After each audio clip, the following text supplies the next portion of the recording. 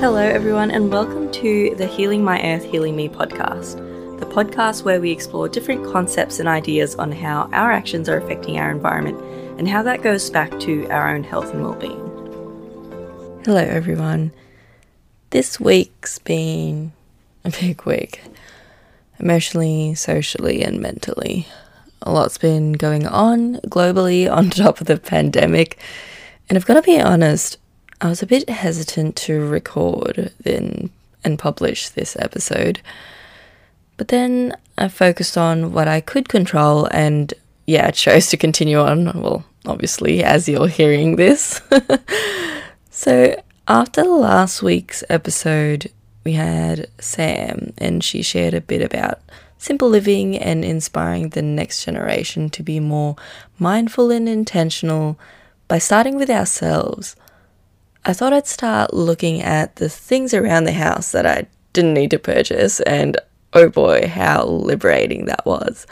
And actually, we've got a blackboard wall downstairs in the living room, and we've put in our household values and our chores schedule there, and there's just a blank space there. And usually at the start of the month, I put in a monthly reflection to welcome in the new month and look back on the previous month. And after I finished writing the outline for this episode, I wrote down I wanted to start a waste count. So literally tallying up how many times I put rubbish in the bin. Comparing to the last few years, I've been pretty good with reducing my waste.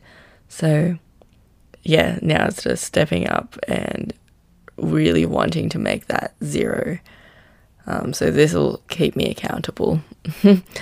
And I've also put in a question, so back to what I mentioned just a few moments ago, a reflection and how I want to show up for this month. And I've put in, which I'll post this on my socials as well, how are you showing up for planet and for people? And when I started writing that down, I could just feel all these different emotions coming up. I was a bit relieved and distraught and confused and grateful, and I just didn't know what to feel. But that's okay. I just thought it was a cool thing to talk about with my housemates and also just reflect on within myself and just journal into. So I'm not sure, maybe you might find that might be a good journaling prompt for yourself in whatever journey that you're on. Anyway, I'm known to have a few different segues. Oh yes, so back to how liberating it was to start looking at things around the house that I didn't need to purchase. And I started making dish soap from a solid dish soap made from natural ingredients, no toxic chemicals. I got it from a friend who's got a shop called The Conscious Exchange, and I absolutely love that store. Everything for your eco life, get it there, and also secondhand clothes. It's amazing. Anyway, got the soap from there. It's handmade by some lady in Newcastle, and tried to liquefy that solid dish soap, and oh my god, I'm just going to laugh at myself with that attempt, but I'll definitely give it a try another time, and if I find the perfect recipe, I'll let you know. So Community Refill, this is not sponsored, I just love them. They started up, and they opened it up in Warners Bay a few weeks ago now, I think, and so you can refill your Castile soap there, which I did, and some bath salts and anything that you would generally buy in plastic packaging. You can just refill it there, and they make it there as well. And they're offering some stuff to businesses, I believe, and I'm going to get Will on the podcast in the next few weeks, so tune in for that. So, all right, back to now. So when this will be published, it'll be the 5th of June. And tomorrow, the day after this will be published, there will be protests that are happening in major cities here in Australia. So that's the 6th of June. I'll put the link in the show notes on the article that outlines where they are. Hopefully I'll see some of you in the Newcastle one. and I'd love to reconnect with you, or connect with you, or reconnect, which wherever we are on the journey of whatever relationship we have together. So, yeah, I guess with everything that's going on, it's just finding the fine line and also keeping in mind that I'm not here to educate you about these issues. I'm not the expert here. Well, this is a platform that I wanted to start to empower myself and each other to take action on issues that don't sit right with us. And yeah, I've had quite a few discussions with some friends, my housemates, and a few other people in my life, and not all of them that we've all agreed on. And that's okay. That's why it's important to have these discussions. So, encouraging you all to speak up and take action on issues that don't sit right with you. Which leads me to one that's really close to my heart. The ocean. So why the ocean? So on the 8th of June, it's World Oceans Day. And for 2020, World Oceans Day is growing the global movement to call on world leaders to protect 30% of our beautiful blue planet by 2030. We can help ensure a healthy home for all. So why the ocean is really close to my heart, it goes back to my childhood. So I grew up in one of the most dense cities in the world. So I grew up in Manila in the Philippines, and a few times in the year we'd go to the mountains or somewhere closer to the water that we could swim in. And I'm not sure if you know, but the Philippines is an archipelago. You'd think being an archipelago, you're surrounded by so much water, and you'd have easy access to that, like just go to the beach every day. Well, in the city, it's not really like that. The waterways would be filled with garbage, and it definitely didn't look inviting to swim in. Although the last few years that I've visited, it's been developing and it's been improving. So yeah, there's been some developments to help with that, so we'll see where it goes in the next few years. Yeah, it's been a while since I've gotten there, so with this pandemic, we'll see when borders open up again and when I can go in and visit. So World Oceans Day. Let's help grow the movement to protect our blue planet by using the hashtag #ProtectOurHome. You can check out their website as well to see if there are any events near you. And, well, you're probably wondering, what are actually the main pollutants in the ocean and what can we actually do? So when I asked this to myself, I asked myself, then I asked some people and I found some references on Google. Thank God for that massive database. And Google Scholar has been really helpful as well. So there's a wide range of pollution that affects marine ecosystems. And that goes from plastic pollution, which seems to be the most popular, or should I say infamous, to light pollution. And they've found that most ocean pollution actually starts on land. And personally, I'm not really that surprised with that. So there's still lots of pollutants that are persisting in the environment and they're pretty difficult to remove. And there are 4 main forms of marine pollution, or as this articles that I found call them, the 4 different flavours of marine pollution. So I'm just going to quickly run through them and then I'll talk a bit about them based on what I've found. So 1's chemical pollution, 2's light pollution, 3's noise pollution, and plastic pollution. So, chemical pollutants usually can't be broken down for long periods of time, or they can increase the concentration as they move up the food web.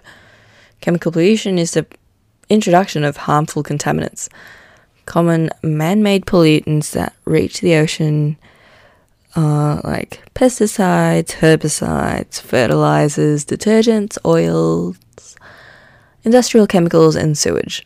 So with herbicides and fertilizers, like go back to previous episodes, I talk a little bit about it, not specifically linked to the ocean, although that's giving me another idea for an episode. And so many ocean pollutants are released into the environment. far upstream from coastlines, and nutrient-packed fertilizers applied to farmland, for example, usually end up in local streams and eventually goes into estuaries and bays. The excess nutrients trigger massive blooms of algae that actually take oxygen from the water, which leads to dead zones where only a few marine organisms can live. So quickly touching on dead zones. Dead zones are, well, if it's not obvious enough, deadly.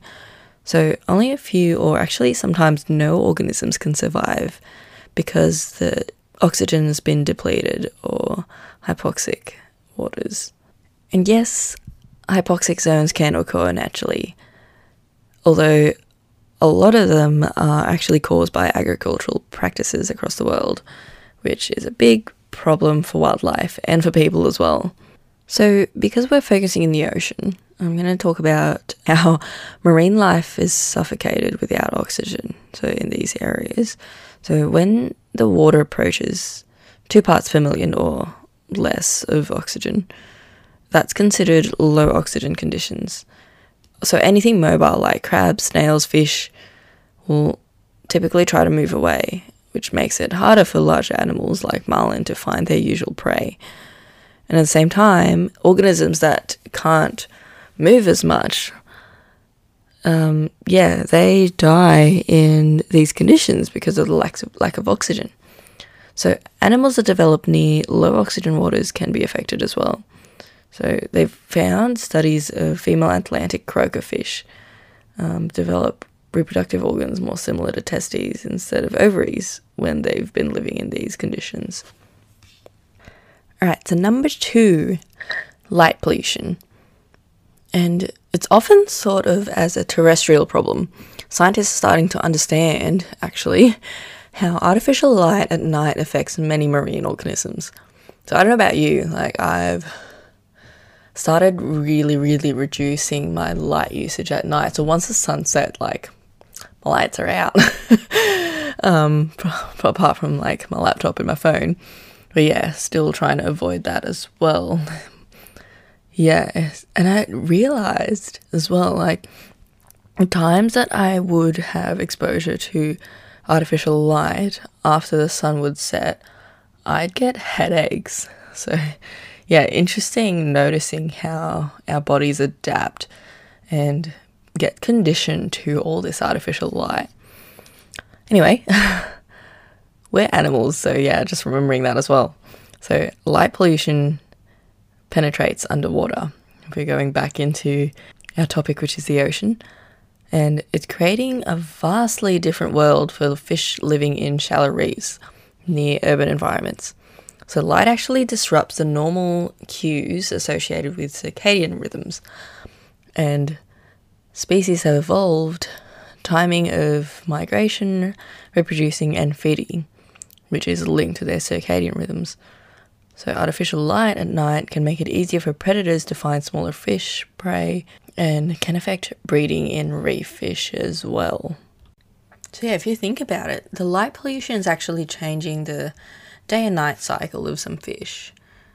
And that's, dramatically affecting their feeding behaviour.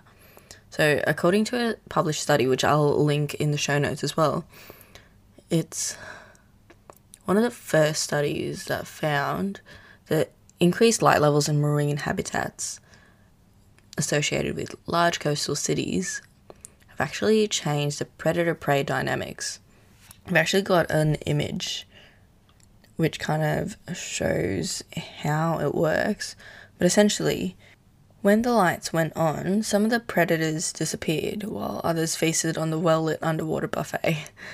And essentially, so during the day, there's less fish because they know that if there's light there, they'll hide because there'll be chances of predators eating them. And if it's at night, there's more abundant fish out and less predation. But when there's artificial light at night, there's fish abundance, and the predation is going to be similar to the day. So yes, we're using light because we've enhanced our productivity as a species, as humans. And now we're starting to realise that there are side effects and ecological effects on animals that have evolved under these natural cycles throughout the day and night. And really, like, humans haven't been on this earth as long as all these other species have been. So, but we're already disrupting so many things. And one of the other effects of light pollution that really, really stuck to me is the effect on turtle hatchlings. So it's confusing baby sea turtles, not just when they hatch on the beach, but yes, as they've entered the water as well. So yeah, with the turtle hatchlings, they become disoriented and reduces the chances of them actually having a safe journey from the nest to the sea. Yeah, I just have that visual of like little baby sea turtles like stuck on the beach and not knowing where to go, and yeah, it's making me sad. But yeah, researchers in Western Australia have actually found artificial lighting at sea is interfering with their ability to reach relative safety of deeper waters as quickly as possible. And there's quantitative evidence that the hatchlings continue to be attracted to artificial light after entering the ocean. So yeah, okay, you're probably listening to that thinking like, oh, so what? If they're lingering in shallow waters, that's increasing their risks of being eaten by predators like sharks and other fish. And that's definitely a topic that I'd like to dive deeper on as well. And yeah, it's another idea topic for another episode. Yeah, keen to find an expert that's doing research on this field. And next up, the third one is noise pollution. So in large bodies of water, sound waves can actually carry for like kilometers, miles, like ages away. The increased presence of loud or persistent sounds from ships, sonar devices, and oil rigs, it actually disrupts natural noises in the marine environment. And for a lot of mammals, like marine mammals, so dolphins, whales, low visibility and large distances make non-visual underwater communication so critical. So like toothed whales use echolocation, so they emit sounds that reflect off surfaces. That helps them, quote unquote, see in the ocean. So unnatural noises interrupt that communication, which is then disrupting the migration, communication within each other, hunting and reproduction patterns as well for a lot of marine animals. So we're kind of screwing up quite a lot of things. So next time you're at the beach partying, or next time you're in a boat partying, or in a cruise partying, just have a think about that. It's not just other humans that you're disrupting, it's also all the other beautiful creatures under the sea. So now, on to the fourth one, which feels like the most infamous at this point in time. Plastic pollution. And yeah, I remember watching the docuseries War on Waste here in Australia, and just baffling seeing how much waste we produce. It just goes back to like what I mentioned first at this episode. Tallying up how much waste I produce. And a lot of it's just from like Tetra Paks from coconut milk. So if anyone out there is making their own coconut milk, hit me up. I'd love to just be able to refill my glass bottle. So yeah, plastic pollution. So because plastic is thought to take hundreds of years to break down, it really poses a threat to the marine environment for centuries. And that seeps into the ocean through runoffs and even purposeful dumping as well, like ridiculous. And goes back to like me seeing that growing up in the river near where we live. Like, it's a river, but it's not really a river because there's not much water flowing through it because it's just filled with garbage that's already almost at like where the land is. So like, why is there even a bridge there? You can probably just walk through the garbage. Anyway, probably not a nice visual. So the amount of plastic in the Atlantic Ocean has tripled since the 1960s. Plastic hasn't really been around for that long. And yeah, so bits of plastic swirl throughout the water column. and sinking into the deepest depths of the ocean. And there's quite a few documentaries on this, as I said, like really popular / infamous topic, which you can see, like, I think Netflix has quite a few, and there's also some on YouTube as well.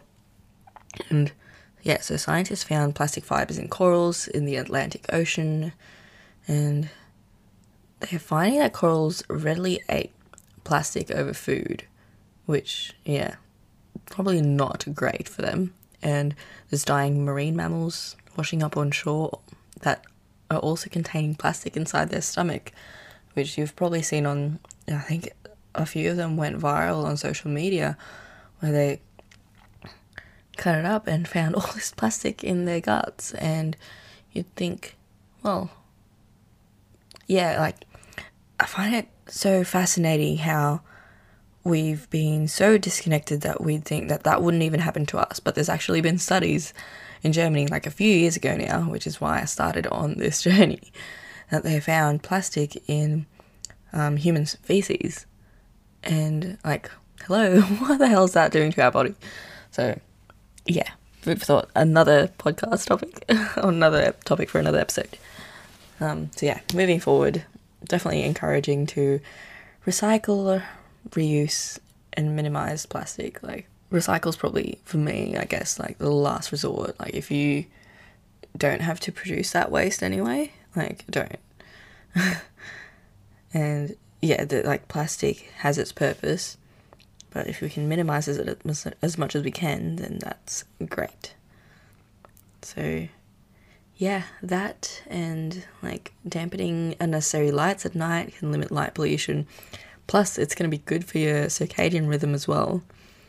And also encouraging responsible chemical use through consumer and political actions, which can protect the environment for the future. And also taking note that, like, everything around us is, like, we're all chemicals. Everything is, yeah, a chemical. So yeah, I guess just being wary of how that word is being used, and not everything that's natural is good for you. Yeah, just be mindful of what's being marketed to you, and yeah, actually reading what it says, and sometimes doing a bit of research as well, whether it actually is sustainable. Yeah, gosh, like, I like finishing these podcasts with one action, but I feel like there's so many different actions that you can take. For me, it's tallying up how many times I put garbage in the waste, whether it's recycling, general waste, or whatever it would be. Like, I'm tallying that up, and yeah, our compost bin's getting full, so we've got to put that in the garden, which our garden's starting up, so I'm excited about that. Anyway, I digress. Yeah, so 8th of June, World Ocean Day, hashtag protect our home. So yeah, I'm excited because, yeah, really love this year's World Oceans Day campaign, because it's all around being together. Yeah, and how being together we can protect our home. And adding to that, not just for planet, but also for people.